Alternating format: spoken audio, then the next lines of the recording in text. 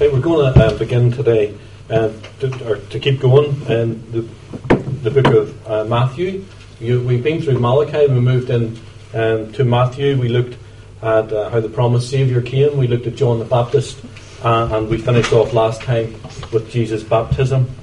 So we're going to continue on now this morning to look at the temptation of Jesus and see what that's about. But that's found in Matthew 4, verses 1 to 11. So if you just look that up.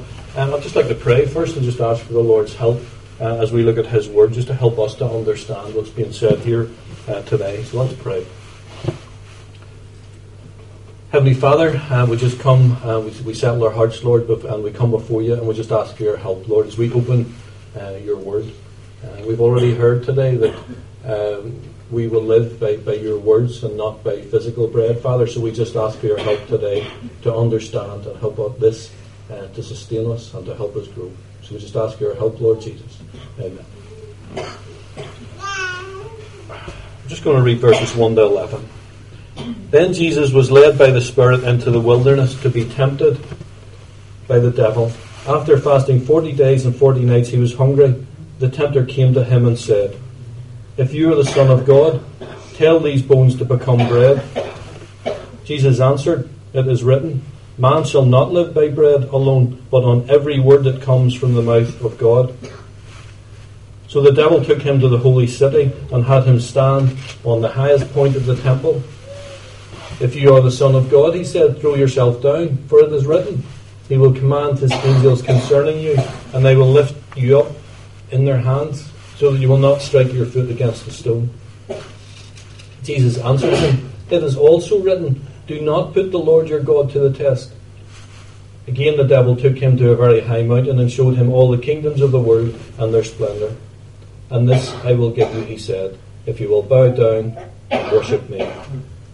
Jesus said to him, "Away from Me, Satan, for it is written, worship the Lord your God and serve Him only."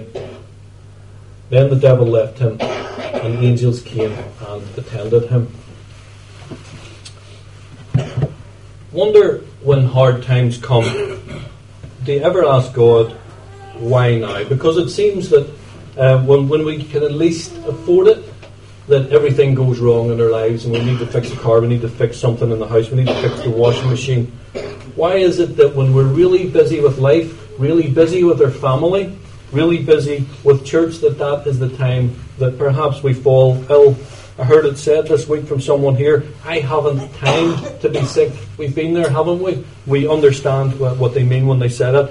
Why do these things happen just at the times when we really, really don't need them to happen? If it was our plan, we would plan them as bad as they were to a time that suits us possibly better. Just when we need someone to cut us some slack, it seems that everything goes wrong all at once. And we ask the question, God, why? Why right now? I wonder, do you remember the summer of 1997, I think it was. It was the first, what you call Drumcree protests. Well, that year, we had just finished Sunday school, Pamela and myself, in Carrick. We'd finished for the summer, and I was looking forward to September, because I was taking on a new role as the superintendent of the Sunday school. And I was looking forward to going back in September. But I took a phone call, and someone on the other end said, "David, a bit of a problem. Our bus has been stolen. It has been driven out onto the road and used as a roadblock and burnt out as part of the rioting that was going on." I remember thinking to myself, really, Lord? After looking forward to starting this, looking forward to getting the kids on the bus and getting them up, now of all times, why now?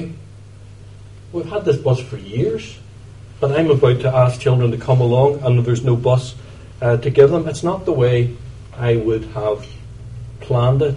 Why now? Why this particular point in time? But would I tell you, it caused me to pause. It caused me just to stop and say, Lord, where are You? Why did You let this happen? This is Your work. Why did You let it happen at this point in time? Maybe 3-4 years down the road I could have dealt with it easier. So I just want us to take a little bit of time this morning to consider this time of temptation and testing that Jesus was going through. And by the way, the word can mean either temptation or testing. And Jesus was going through both here, really. So let's pay attention exactly to when this happened to Jesus. If your Bible's still open, just look back to chapter 3. Look at verse 16. Jesus has just been baptized. Now, look forward a little to verse 12 of chapter 4. And my Bible, and yours probably has something similar, says Jesus begins his Galilean ministry. So it's clear to see that Jesus' time of testing, this time of temptation, came between two major points in his life, between his baptism and the beginning of his ministry, before the start of his ministry. So before we move a little bit deeper into the passage, I just want to take just a pause here and look at this and see, is there anything that we can learn from that? Well, the first thing I'd like is to look at was that it was after this blessing. It was after his baptism. And temptation and testing often comes to us at a time like that, after a time of blessing. And maybe you know what I'm talking about. Maybe you've been away for a weekend with Christian friends, or you've had some encouragement with your family or with your work that you do for the Lord. Maybe it's the One Way Club. Maybe it was your own baptism. You were on a high at that time. And it was a time that filled you with joy, and it was a time that filled you with encouragement. We've all had times like that. And then, whack, out of the blue, out of nowhere, something hits you from the side. An old weakness from the past comes and it gets the better of you. A discouragement, a setback, a depression, a besetting sin that you struggle with, suddenly all comes at you again, and you didn't see it coming after this time of blessing. This is a time that we need to be aware, isn't it then? That after times of blessing, after the high times, let's call them, we can be under attack. So we need to be aware of that.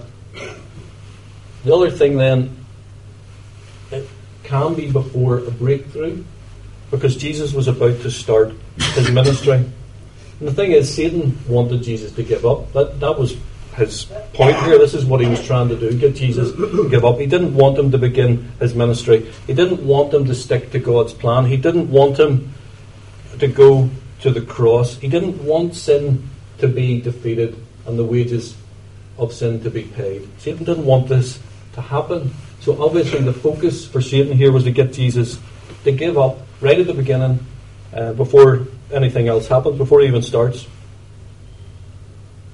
So we need to be aware of this tactic too. Satan used it on Jesus, then he's going to use it on us. He's going to try to get you to give up. He's going to try to get me to give up before we even begin. And I know that every week we pray here for breakthrough. We pray that children will be saved in the One Way Club. We pray for our families that they'll be saved. We pray that this fellowship will glorify God in this community. We pray that our friends and family will come to know the Lord. But what if you give up? And what if I give up before any of this happens?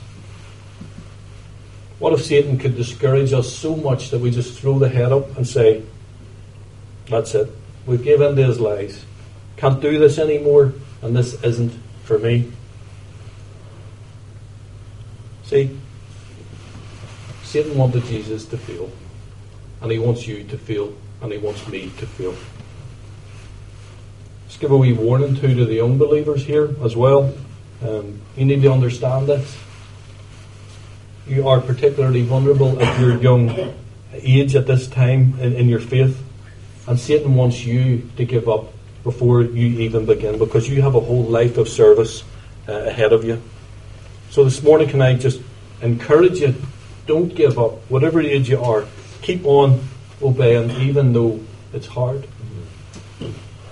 Keep on trusting even though your life doesn't seem to be the way you want it at the minute, but there's breakthrough coming, because that's how God works. So keep on praying and keep asking the Lord for strength to get you through whatever it is you're going through. And just keep on keeping on, because blessing can be just around the corner. So often that's how God works. You've been asking God for so long now about whatever that is, but the answer could come tomorrow, and you will see the fruit of that ministry in the future, but not if we believe the lies that Satan is spinning to us. So don't give up. We're still staying in verse 1 here. I just want to look at another thing in verse 1. But it's all in God's plan. It's quite easy to read through the opening words of verse 1 and to move on, probably to get to what we would call the main bit. But don't miss the point here. Don't miss the words that are here. The temptation that Jesus was going through, God allowed it to happen. Just look at verse 1. It said, then Jesus was led by the Spirit. He was led by the Spirit into the wilderness to be tempted by the devil. God was still in control here. And this was part of the plan. If you remember back just over a month before, God had declared His love. He had declared His pleasure in Jesus. If you look back at chapter 3, verse 17, He said, this is my Son whom I love, whom I am well pleased. So if you love someone, why would you put them through this? Why would God, who loved the Son, put Him through this? The simple answer in the time that we have today is this. It was for you, and it was for me. Remember John was speaking to us about his baptism, and one of the things John told us was that Jesus didn't actually need baptized, but He identified with us in His baptism. He's doing the same here. He was identifying with us in this temptation experience. And Hebrews 4 verse 15, you don't need to look it up, but it explains it way better than I could ever do. And it says this, for we do not have a high priest who is unable to sympathize with our weakness, but one who in every respect has been tempted as we are. And here's the important bit, yet without sin. We are sinful, He is sinless. God allowed this to happen for our benefit. But please, let's be clear here. Jesus was tempted, but He didn't sin. But He does understand. Jesus understands your struggle with an addiction. And He understands when you're too tired to fight. Jesus understands your temptation just to give up, to throw the towel in, and forget about being a Christian. And when you fall, and when you fail, Jesus can understand how you ended up in that position, because He has felt what it's like to be tempted and to be tested.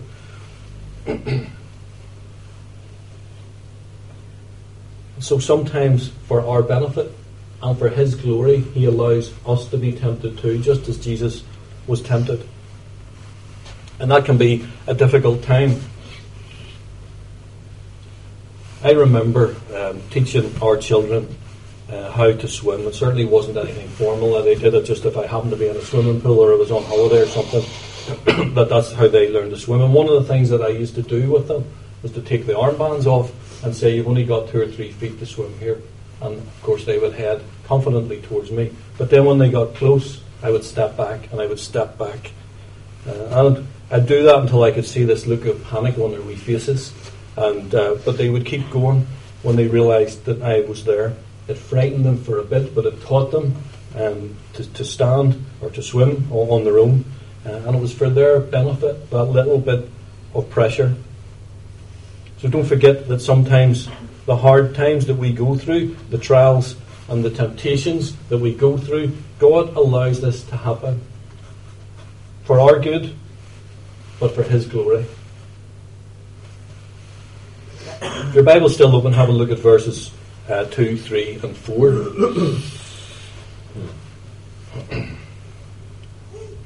I'm aware that as I speak to everyone in the room today, that there's people here in the room who are ill. There are people who are tired. Some of us are stressed to the hilt with the stuff that's going on in our lives. Maybe you are all three. Maybe you're ill, stressed and tired, and more stuff that I don't know about. But after 40 days of fasting, as the Bible tells us here, Jesus was tired, and obviously Jesus was hungry. I don't know about you, but if I miss my 10 o'clock tea and biscuit, I'm about to faint. But this was 40 days of fasting. And Jesus was allowing Himself his body to go down. And when you find at times like that, when you're tired, your dependency on God increases. That's what was happening here. And although Jesus was strong spiritually after this time, physically, the human part of Jesus was crying out for attention. And that's exactly what Satan used against him. Listen to what a man called Matthew Henry said about this. He said this: "It's one of the wiles of Satan to take advantage of our outward condition." To take advantage of our outward condition. I wonder what your outward condition is this morning. What is it that you need physically? For Jesus, it was food. But we need to sit up and pay attention to this one. Satan is going to try and hit us hard down where we have the deepest need. When our enemy is going to take advantage when we are lonely, he could bring unsuitable friends and unsuitable relationships into our lives. We need to make sure that the time that we have, we use it constructively. Don't give Satan a chance to get in there, and we're prone to gossip, we're prone to be lazy. Don't let that outward condition be controlled by Satan. When we're sick or when we're in hospital, that's when we're vulnerable. I've done this. You know what it's like, man, when you've got the man flu. You wake up, you don't want to do anything else. What's my reaction? I'm not going to pray today, I'm just a wee bit too tired. And Satan can use that. He can use that outer physical need to attack you. So it's important this morning just to understand these tactics that Satan uses against us. And in doing this, we can put ourselves, with the Lord's help, on the road to victory. And if we failed in the past, certainly understanding this stuff will help us along. Have a look at verses 3 and 4. Question arises, I guess, what was so wrong with changing the stones to bread? What was the big deal? There's nothing wrong with the question. If you're the Son of God, then change the stones to bread. What was the big deal? He'd already changed water into wine, hadn't he? And it was the truth. Jesus could do this. So what was the problem? Why can you not just do it and move on? But it's how Jesus answered really lets us know what's going on here. And Jesus quotes Deuteronomy 8 verse 3. Jesus reminds Satan that this is nothing new. Jesus is reminding him that just as God sustained him through 40 days in the wilderness without food, that God had already sustained and saved Israel through 40 years in the desert. And that God will keep and provide for his people with a provision that is so much more than just meeting this craving for food.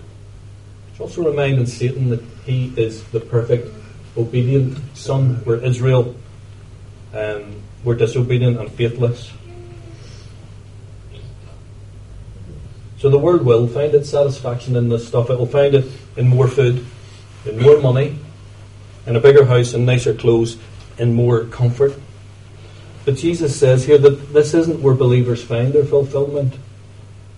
Judith's already said it. Today we find our fulfillment in the words that come from God's mouth and in his provision. And like the manna that God had provided for Israel when they were in the wilderness, God will always provide for his people in his timing and on his terms. So be assured of this. Whatever you are going through at the minute, there's no need to doubt God, because God will provide for his people as he did for Jesus, as he did for Israel in the wilderness. Let's look at something else in 5, 6 and 7. Let's look at pride for a wee minute. Look at where where Satan brings Jesus to in verses 5, 6 and 7. Or to the holy city, the highest place, the highest point in the temple. And he says to Jesus, if you're the Son of God, throw yourself down. So, what's going on here? Again, what Satan says is kind of true. God will look after you. But listen to what Matthew Henry says about this particular temptation. He said, Satan has no objection to holy places as the scenes of his assaults. Let us not in any place be off our watch. The holy city is the place where he does with the greatest advantage tempt men to pride and presumption. And here's the best bit. Here's what he says. All high places are slippery places. All high places are slippery places. What's he saying? He's saying just because you've been at church faithfully every Sunday, week after week, just because you live in the security of your Christian friend group, just because you're the leader in the church, just because you've been a Christian for years, just because you have the respect of the younger believers, you're not exempt from the attacks of Satan. In fact, he can use this stuff, the security of our position in the church, the security of our Christian friends. It's very easy to find a group of believers, to cut ourselves off from the world and to believe that we're safe there, safe from the attacks of Satan. But this is where we can be the most vulnerable. It's not what makes what Matthew Henry say become clear. All high places are slippery places. We can be equally under attack within the church. Satan takes Jesus to a place that should have been safe ground for him. And again he makes suggestions that are true. So we need to be aware of this tactic of Satan. Sometimes his tactics are obvious to us. There's places we just know we shouldn't be. Satan says to Jesus here, you prove how powerful you are. We're on top of your Father's house here. And if you are who you say you are, then show us. What's wrong with that? But again, it's how Jesus responds who tells the story. And he says, don't test God. And then he quotes from Deuteronomy 6:16, do not put the Lord your God to the test as you did at Massah. Jesus has reminded Satan here that Israel's already made this mistake. He's well aware of it many years before, and they doubted that God would provide water for them. Jesus is saying that they made that mistake, that they doubted God. They complained that God had brought them out of Egypt and in the wilderness to die. Jesus is letting Satan know here, I'm not going to make that mistake. And I certainly don't need to prove myself to you.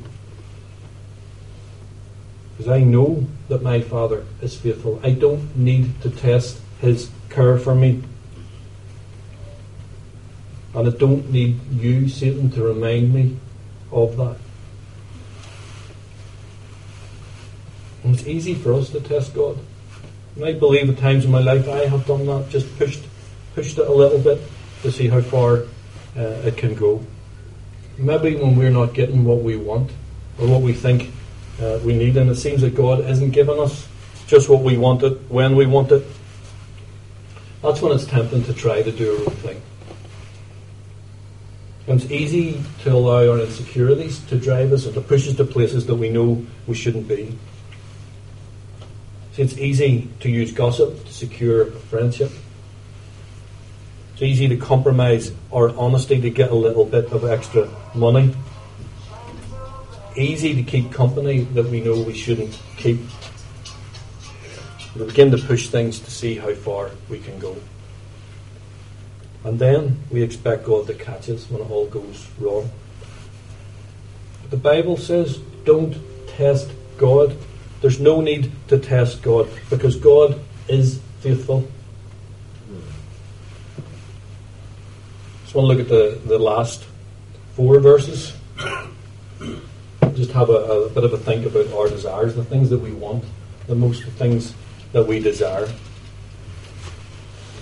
Now, I don't do the lottery, but I've heard the question asked, and it's been asked, and I understand the question, and we've probably all done it, to be honest. What would you do with the money if you won the lottery? Have you ever had that? What would you buy? All that sort of stuff. Well, here's the very unsurprising top 10 list of how people answer that. Okay, noticeably, the first 5 things are things that you can see. that people will see and recognize you as being successful or rich. And here they are. 1 is a luxurious car. 2 is in brand name clothes. 3 is brand name watch, purse, accessories. 4 is jewellery. 5 is makeup or hairstyle. Okay, Alex prone to that one. So we'll move away from the things that we can see to just things that make us look rich. 6, education. 7, house. The bigger the better. 8, electronics. Phone. Latest iPhone. Gaming consoles, the usual stuff. And 9, for the men, the boys' toys. Quads. Ryan, you like that? Motorcycles. Large lawnmowers, large anything. Big jeeps. Anything that makes us look successful and rich. And number 10, travel. Probably no surprises there. And we're subtly taught from an early age that these things are what are going to bring us happiness. And of course Satan uses this lie to try and control us too. And of course, if he tried it with Jesus, he's going to try it with you. He's going to try and cast that shiny lure out before you and to see if he can catch you. Have a look at verse 9. It says, all this I will give you.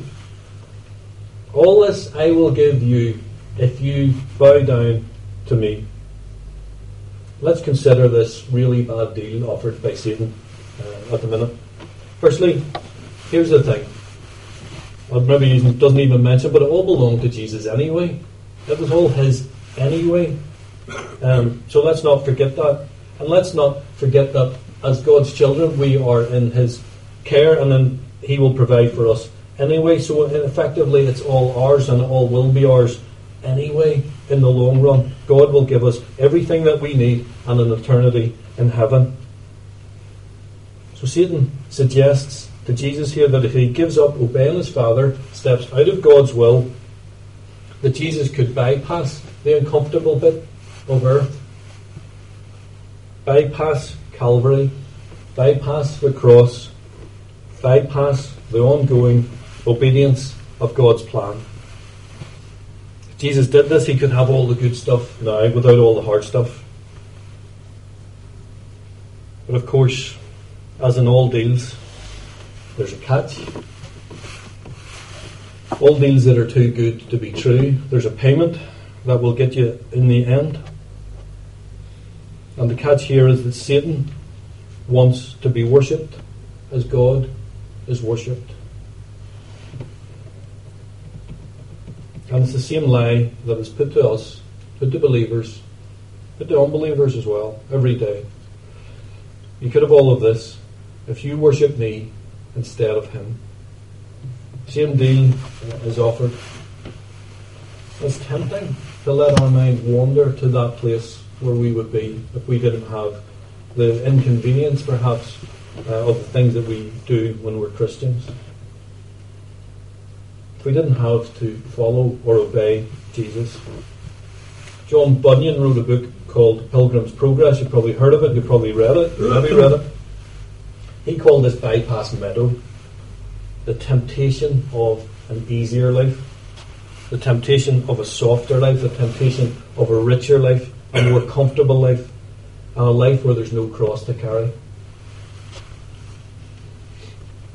But understand this, and Jesus understood it well, that this life is short, and believers have to stick to the path that God has laid out before them. Satan wants you to leave that path. He wants you to go into bypass meadow for comfort. And that's what he was offering Jesus here. But Jesus didn't give up. He didn't give up. And again, Jesus answers Satan with Scripture, as he has done on the other two occasions. And he says, worship the Lord your God and serve him only. Worship the Lord your God and serve him only. Jesus wouldn't accept this deal. The price was way, way too high. Satan was offering the ultimate false economy. And the sad thing is that human beings too often accept it. It's a bad deal. Comfort on earth and eternity in hell. Our comfort's pandered to for 70 years or so, and then eternal separation from God. It's a bad deal. It's the worst deal ever.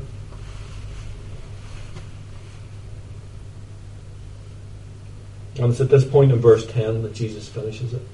Have a look. He shows his authority by telling Satan just to go. There's so much more that we could talk about in these verses, and I would urge you just to take them home with you and read them through the week, and just to contemplate and meditate on these words. Don't have time to do that today, but I just hope that this time that we spent looking, this brief look at this passage, that it gives us some understanding of the tactics that Satan will use to pull you down and pull you away from your walk with God. The tactics that Satan used to try to keep Jesus from the cross, to discourage believers into giving up and wandering away on a path away from being an effective believer. That Satan uses to subtly fool unbelievers into a lost eternity. It's me finished now, and I just thank you for listening, but I just would urge you just to continue to read this in your own time and just to contemplate on what Jesus wants us to see here. So I'm just going to hand back to Judith now, and we're going to sing a closing song.